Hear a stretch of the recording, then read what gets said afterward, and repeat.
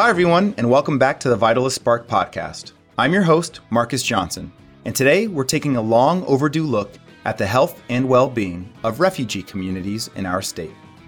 You may not know this, but Arizona is widely known as a welcoming state for refugees from around the world. These are individuals and families who have fled their home countries due to persecution or fear of persecution on account of race, religion, nationality, membership in a particular social group, or political opinion. In the last 6 months, between October of 21 and March of 22, Arizona has helped over 2,600 people to resettle, the majority of whom are fleeing Afghanistan. And this brings us to today's panel discussion with a local leader from Lutheran Social Services, a refugee resettlement in Arizona, and 2 local representatives of We Are All America, one of whom is a former refugee from Afghanistan and the other a former refugee from Bosnia-Herzegovina. We hope you enjoy. We are so excited today to have an esteemed panel of guests. We have on the line with us Neda Sumik, who is the National Field Manager with We Are All America. Neda, how are you today? I'm doing great. Thank you for having me, Marcus. Thanks so much for being here. Also from We Are All America is their Housing and Welcoming Navigator, Wais Ramsey. Wais, how are you doing today? I'm good. Thank you for having me here. And last but not least, from Lutheran Social Services, she's the Intensive Case Manager Supervisor, Janet Kersaba. Janet, welcome. Good morning, and thank you for having us. We wanted to start off just with general introductions for those of our audience who haven't met any of you. Give us a little bit of background about yourselves. What is your organization all about, and what is your specific role within your organization? Neda, I'll start with you. Thanks, Marcus. So I'm actually originally from Bosnia-Herzegovina, which is Eastern Europe. I'm a former refugee that was resettled here in Phoenix, Arizona. In my line of work, I'm the National Field Manager for We All America, and we are actually a national campaign based in over 20 plus states. We've really been leading one of the largest national grassroots organizing efforts for refugees and asylees to build public support for those individuals who are fleeing persecution and violence, and really focus at the local level what we can do as far as welcoming, inclusion, and local policies that can provide support and access for these individuals.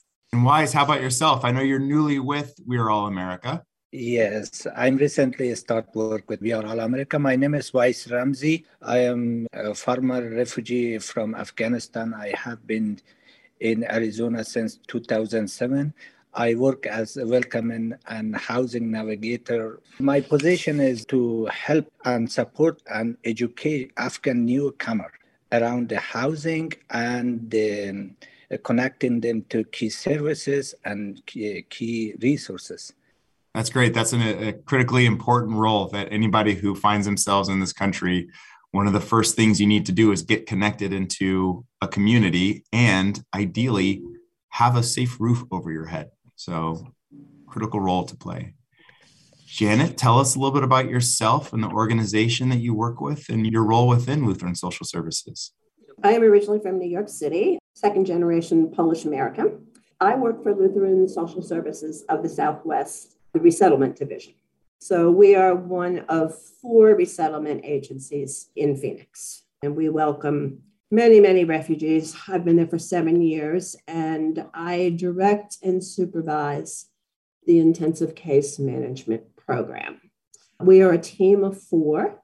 We have 1 specialist who specializes in our refugees.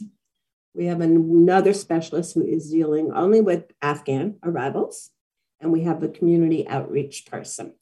Our program is a federally funded program and offers 12 months of extended intensive case management.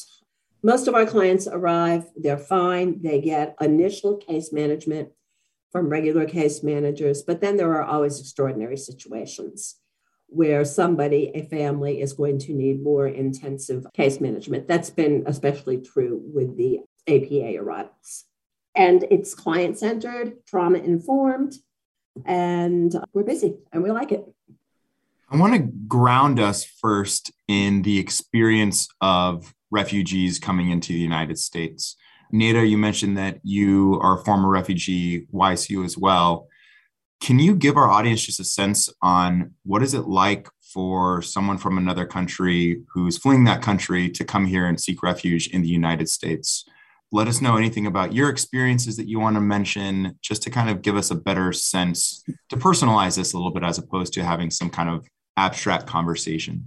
So for me, having lived as a former refugee and gone through that journey and lived through that experience, it's a completely different perspective of the world that you have once you've gone through that, and you see all of the disparities that refugees face. And not just the disparities that I've seen so many of my friends and colleagues, but also their resilience. And I think that's one thing that really I always love, is seeing the resilience in refugees. Because before you come here, there's so many things that happen to you. You are forced to leave your home, like my family was, simply because of our religion. We were persecuted because of that. And most people do not want to leave their homes. It's unfortunately the circumstances that force you. And sometimes you leave without any belongings, without anything in hand, just the clothes on you, and you have to leave, and you go through a very difficult journey, and it looks different. And then after many tries for many refugees, they are usually live in a second country of asylum prior to arriving to a third country like the US, which only less than 1% really end up in a country like the US, a third country. Then you start to this integration and resettlement process when you arrive, and have to go to finding and learning a whole new way of life and navigating through it, and a whole new system. So it has a lot of challenges and barriers, but like I said, refugees are one of the most resilient communities that I know, and I'm so happy to work with. And Weiss, I'll turn it over to you. Yes, I am a former refugee. Really, I'm a former refugee. My journey is starting from Iran, Pakistan, Russia, and Austria, and Ukraine. I was as a refugee. Really, I appreciate it for all that country give me safe space and safe life, especially for Americans and Austria. I'm curious, especially Weiss, you've been through so many countries. And when you came to the United States, was it all open arms compared to being in some of the other countries? Was it easier or is it more difficult? When you originally came here, you said 2007, correct? Yes. How was that experience coming here as a refugee? Really, this was so hard. We cannot describe the refugee. We just need to feel them. A refugee is like love. We cannot describe the love, right? We cannot describe the refugees too. We cannot describe the hurt. We cannot describe the suffering. People self feeling that understand what is that refugee.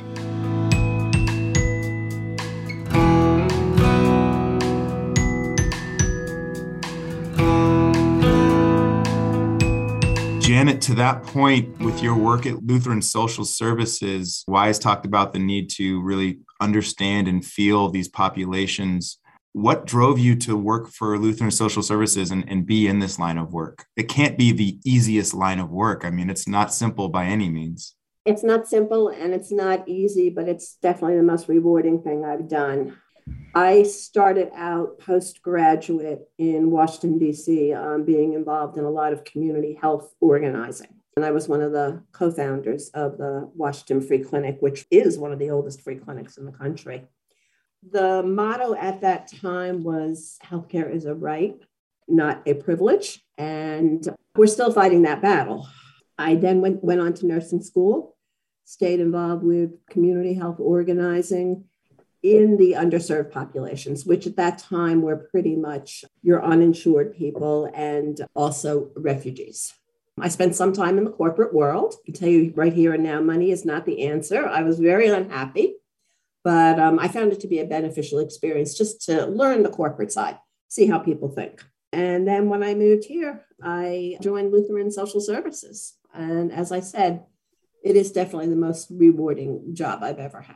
Neda, how about yourself? How did you come into this line of work? Well, of course, given my lived experience, I knew exactly what people went through. So I already had that passion instilled in me. but also seeing the disparities that many refugees face and also the resilience, as I mentioned earlier, in overcoming their hardships. I think it was just overwhelmingly rewarding to see a lot of my refugee brothers and sisters start new lives and be successful. And I think it's just a passion of uplifting them that I have and ensuring their success. And that really drives me to continue to work harder and harder. And Weiss, yourself, how did you come to work with We Are All America?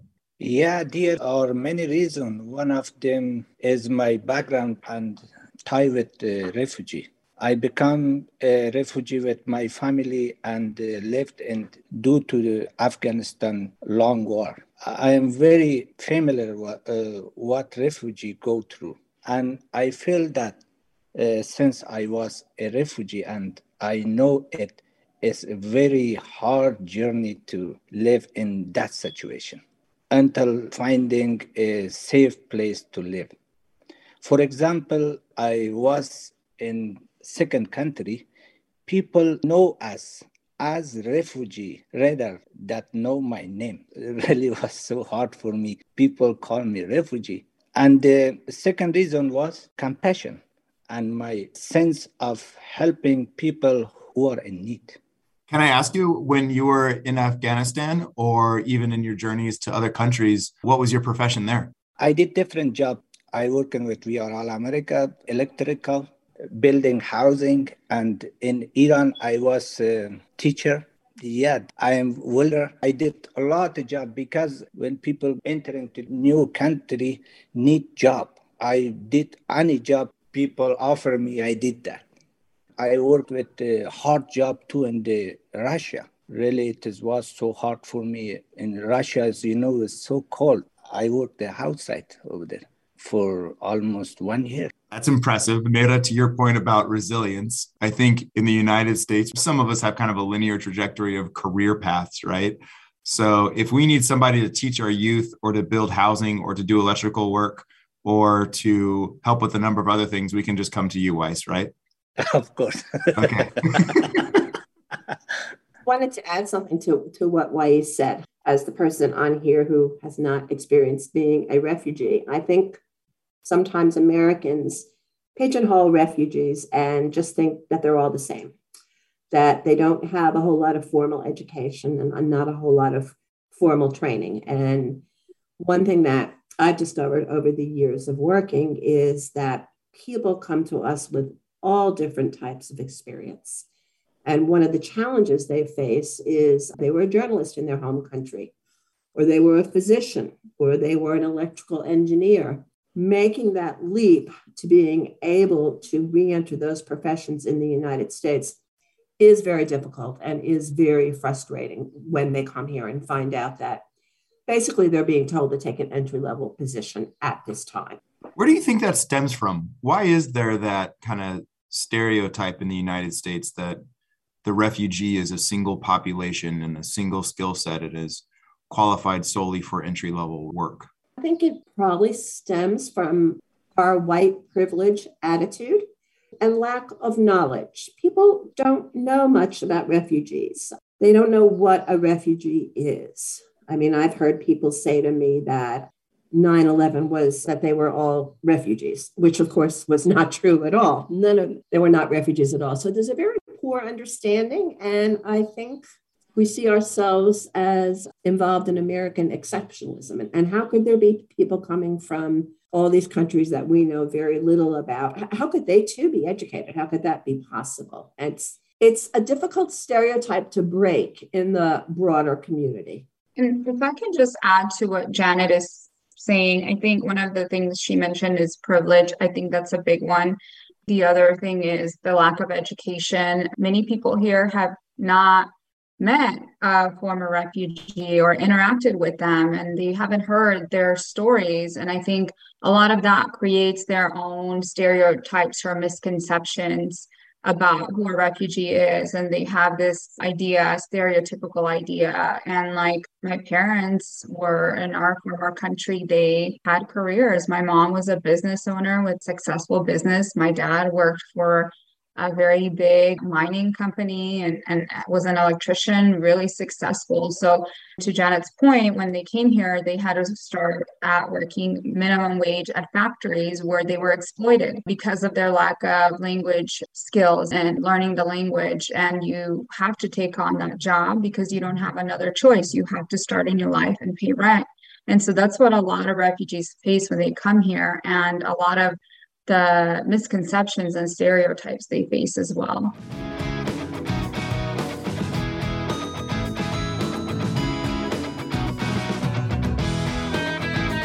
Okay, so put us in your shoes for a moment. A new refugee arrives to the United States and comes to either of your organizations in need of support. What all do you do? Who do you connect them with? What kind of services are you offering them, and what kind of needs are you seeing within certain populations right now? There are 9 national resettlement organizations. So once a refugee is approved for settling in the United States, they are assigned to one of those national organizations. So if they are assigned to our parent organization, which is LIRS, Lutheran Immigration and Refugee Services, we are the affiliate here in Arizona, then we assure the case. They let us know. They say, we have a case of a family of 6 arriving. Can you take this case?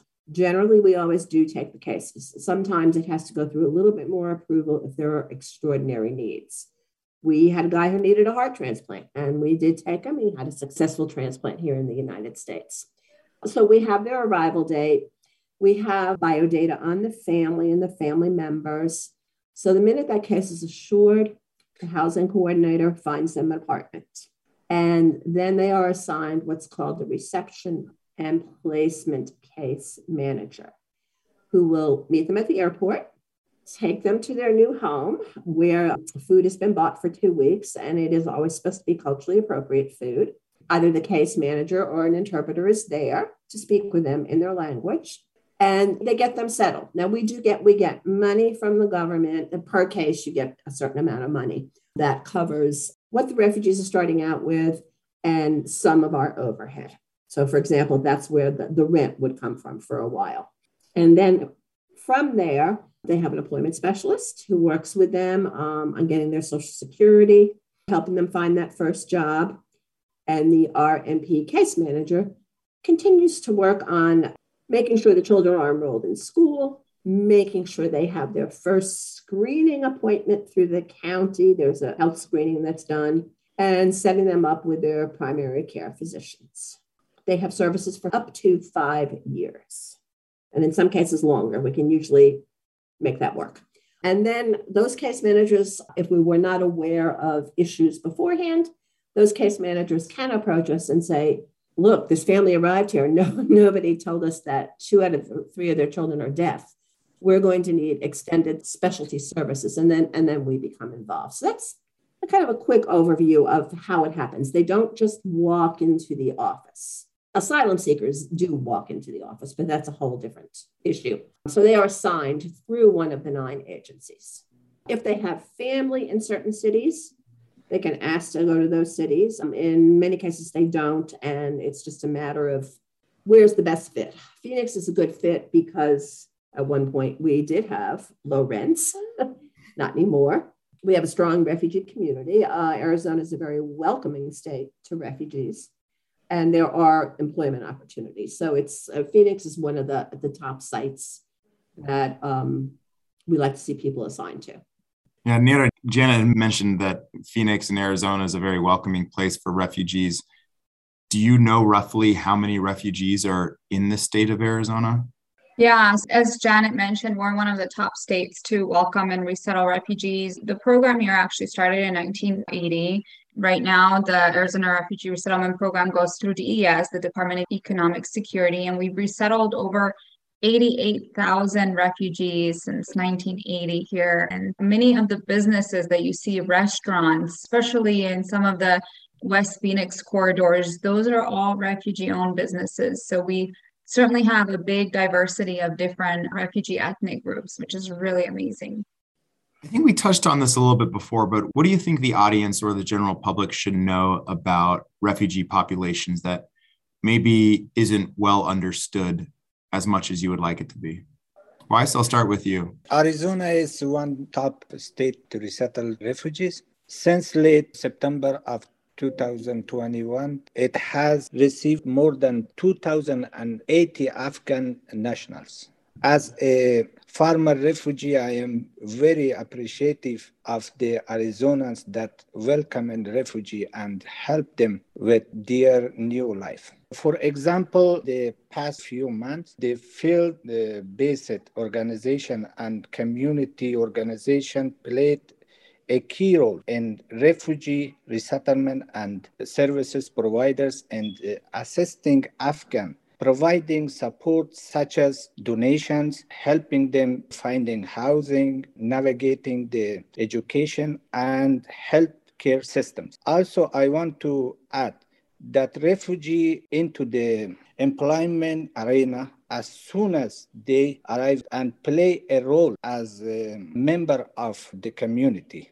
So is that part of your role within We're All America? I mean, when people are here in the United States, you're helping to find certain resources for them. I mean, your title is Housing and Welcoming Navigator. So what is it like when you're working with or on behalf of a refugee family or population? How do you welcome them? How do you find them housing?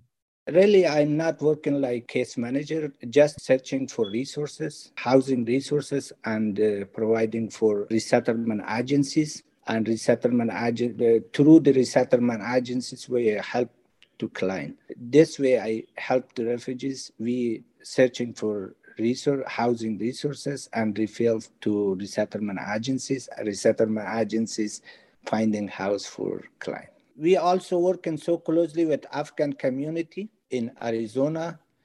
We have here Afghan Association in Phoenix and Tucson. We working so closely with them, and we try to building a small leaders group from local Afghans to help them reach out for housing and other needs. To that point, in the last year, there's been a lot of change in Afghanistan, especially due to the United States. So how has that been reflected here in Arizona? Yeah, in Afghanistan, recently is coming a lot of people from Afghanistan to Arizona. Right now, we haven't shortage housing in Arizona and across the country. This affected really a lot about the employment. I would just add that prior to this year and even last year, the U.S. refugee resettlement program was in a place where this infrastructure really took a toll because the previous administration's anti-refugee, anti-asylum policies. We went from having over 300 plus offices across the country to a little over 100 local refugee resettlement offices. And so when you think about capacity, that was really dwindled down to its bare minimum of resources. So then last year in August of 2021, when the evacuation happened in Afghanistan and we started receiving families, it was very difficult. I think, and I'm sure Janet can speak on this, initially the refugee resettlement agencies had many challenges they faced and barriers because of that influx and because we were still at the same time rebuilding the U.S. resettlement infrastructure from before. And so it's been, I think, amazing to see at the local level, the communities come together and the refugee resettlement agencies to help respond, to get people housing, to get people integrated. And I think one thing that I also want to mention is we still cannot forget about all of the Afghan families who were left behind and unfortunately could not get out. And especially now what's happening with young girls, young women who are not able to get the education that they need because of the Taliban and not allowing them to continue their education. So we need to continue to advocate for them and for families to still have an opportunity to resettle. We lost some of our staff due to the previous administration, but I really would credit my agency and my director for managing to hold on to people.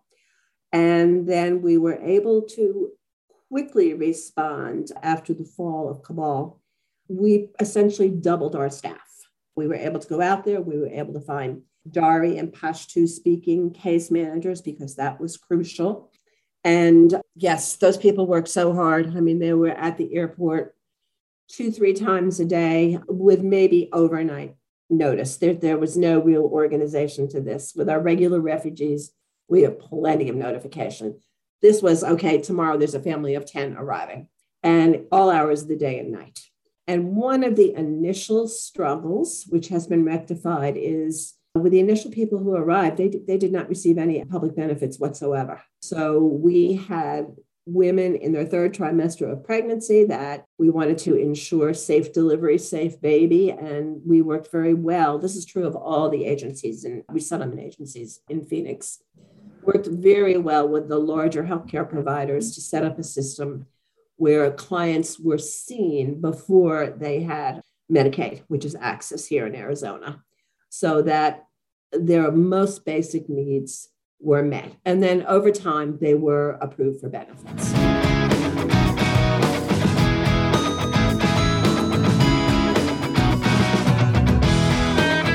Here in the US, when we think about health, we immediately think about healthcare.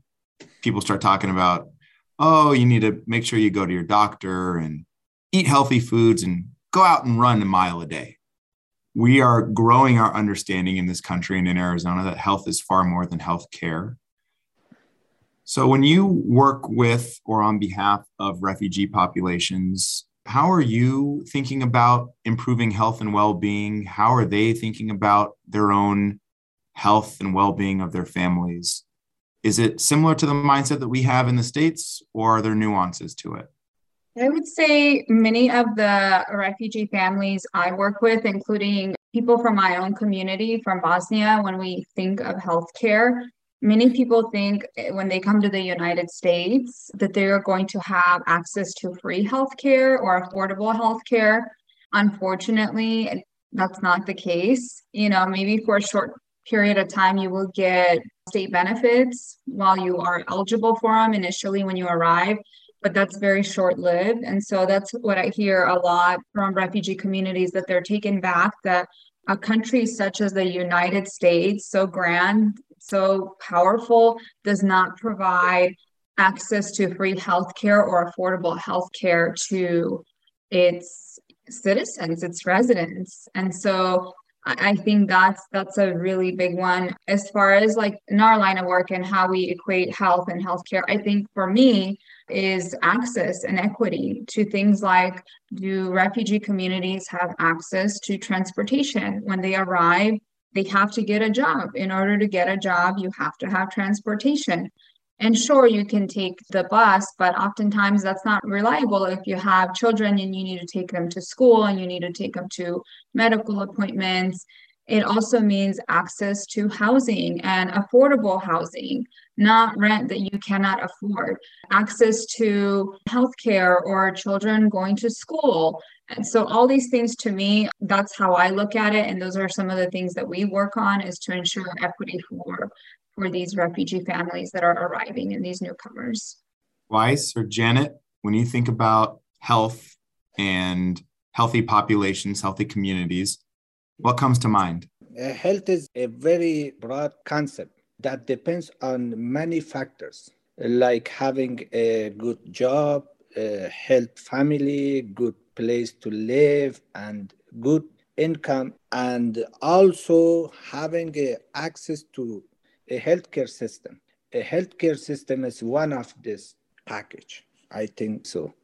In general, in Afghan people, if they have access to healthcare system such as doctor, insurance, medicine, they think their health is guaranteed.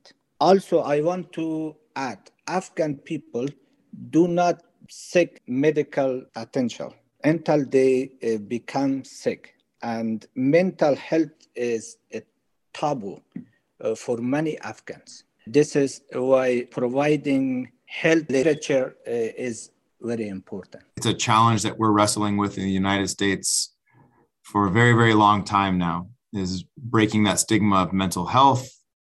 We're starting to do so a little bit for some mental health ailments, but not so much for some of the more severely mentally ill that we're working with and that are in our friends and family groups as well. Janet, when you think of health and healthy communities or the health of those whom you're serving, what comes to mind? Well, I agree with what everybody has said. Generally, in the refugee community, they have not experienced the need for preventative care. So that is a difficult concept to get across to people. Basically, it's why should I go to the doctor if I'm not sick? So that's something that we work on educating people with. Nira pointed out that the whole concept of paying for health insurance, our refugees just think we're crazy. They don't understand it at all. And it's a fear that they have when they do get a full-time job and they are going to no longer be eligible for Medicaid, because they also will not be able to afford the private insurance that is offered by their employers. So that puts them back in a position of not being insured. They rely on their community a lot. In our Congolese community, there's a strong sense of social integration and friendships and non-clinical interventions. We've learned a lot about this with COVID. And here we were as the white Americans saying, this is what you need to do. This is what the CDC is saying. These are the signs and symptoms. Well, yay, now we have a vaccination. And people would say, no, I'm just drinking my green tea. Leave me alone. And we had to adapt to learn about that and include that as what we call a non-pharmaceutical intervention, and also work to educate. But we had to also learn to respect people who are only making $13 or $14 at home. If they've been exposed to a family member, they thought we were crazy when we said they had to quarantine. They were like, I have to go to work. I have to pay the rent. We really learned a lot. I also would agree with everyone about mental health. With the Afghan community and the refugee community, it has to be implemented in non-traditional ways. We are working with an organization right now, Operation Angel Wings.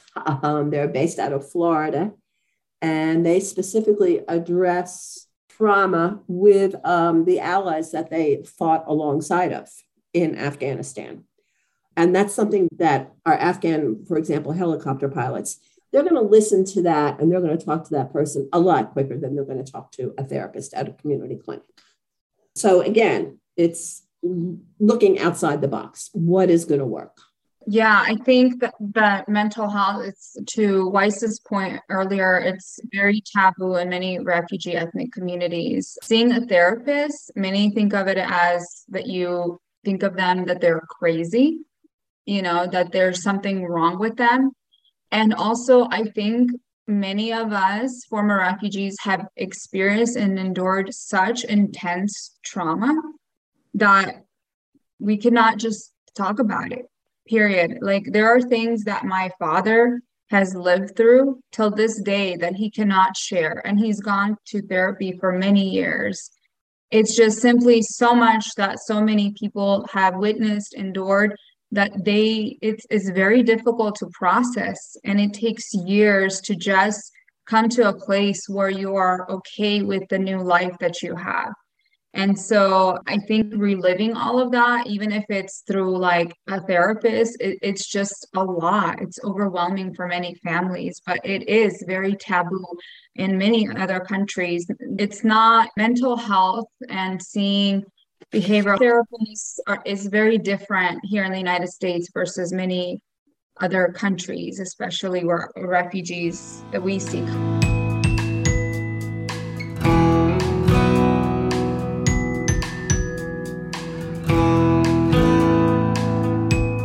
In the United States writ large, we value that we have a diverse population in terms of race and ethnicity, where people are from, political views, you name it. But we often struggle to look across the aisle or across sectors or to our neighbors to find common ground, or at the very least, agree to disagree. It seems that your organizations are kind of these central points where you are, by the nature of your organizations, forced to and or have the privilege of working with various communities, various populations who don't all come from the same place, who don't all agree on the same thing, who have different cultural backgrounds. What lessons have you learned that you think could apply to the greater American public in being able to understand and work with various diverse people and populations in a better way. That's the beauty of us, like former refugees and recently arrived refugees, the diversity, the rich cultures that we bring, from all over the world, the different languages that we bring, also the contributions to our new communities, whether that's economically, many refugees are business owners, homeowners, they pay taxes, they contribute to their communities, they integrate. And that's just it. That's part of one of the main reasons I love my line of work is the diversity that I work with. I work with Muslim refugees, Christian refugees, people from so many diverse cultures and places. And I feel like every day I learn something new. Also important to recognize that there are differences. And in many cases, it's not something for me to have an opinion about. Our refugees who arrived from the Democratic Republic of Congo are from different tribes, and they don't necessarily get along. And I'm really not privy to that, but I have to understand that, that exists.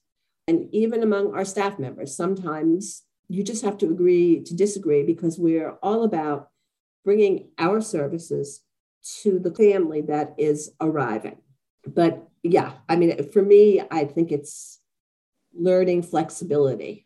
People coming from two different tribes in the DRC, I have to accept that they might not get along. They might not want to live next door to each other. And it's not for me to solve. I have to recognize that that's real. Because I have a lot of experience, for me, it's easy to work with anybody and live with anybody. That the long journey to help learn me that.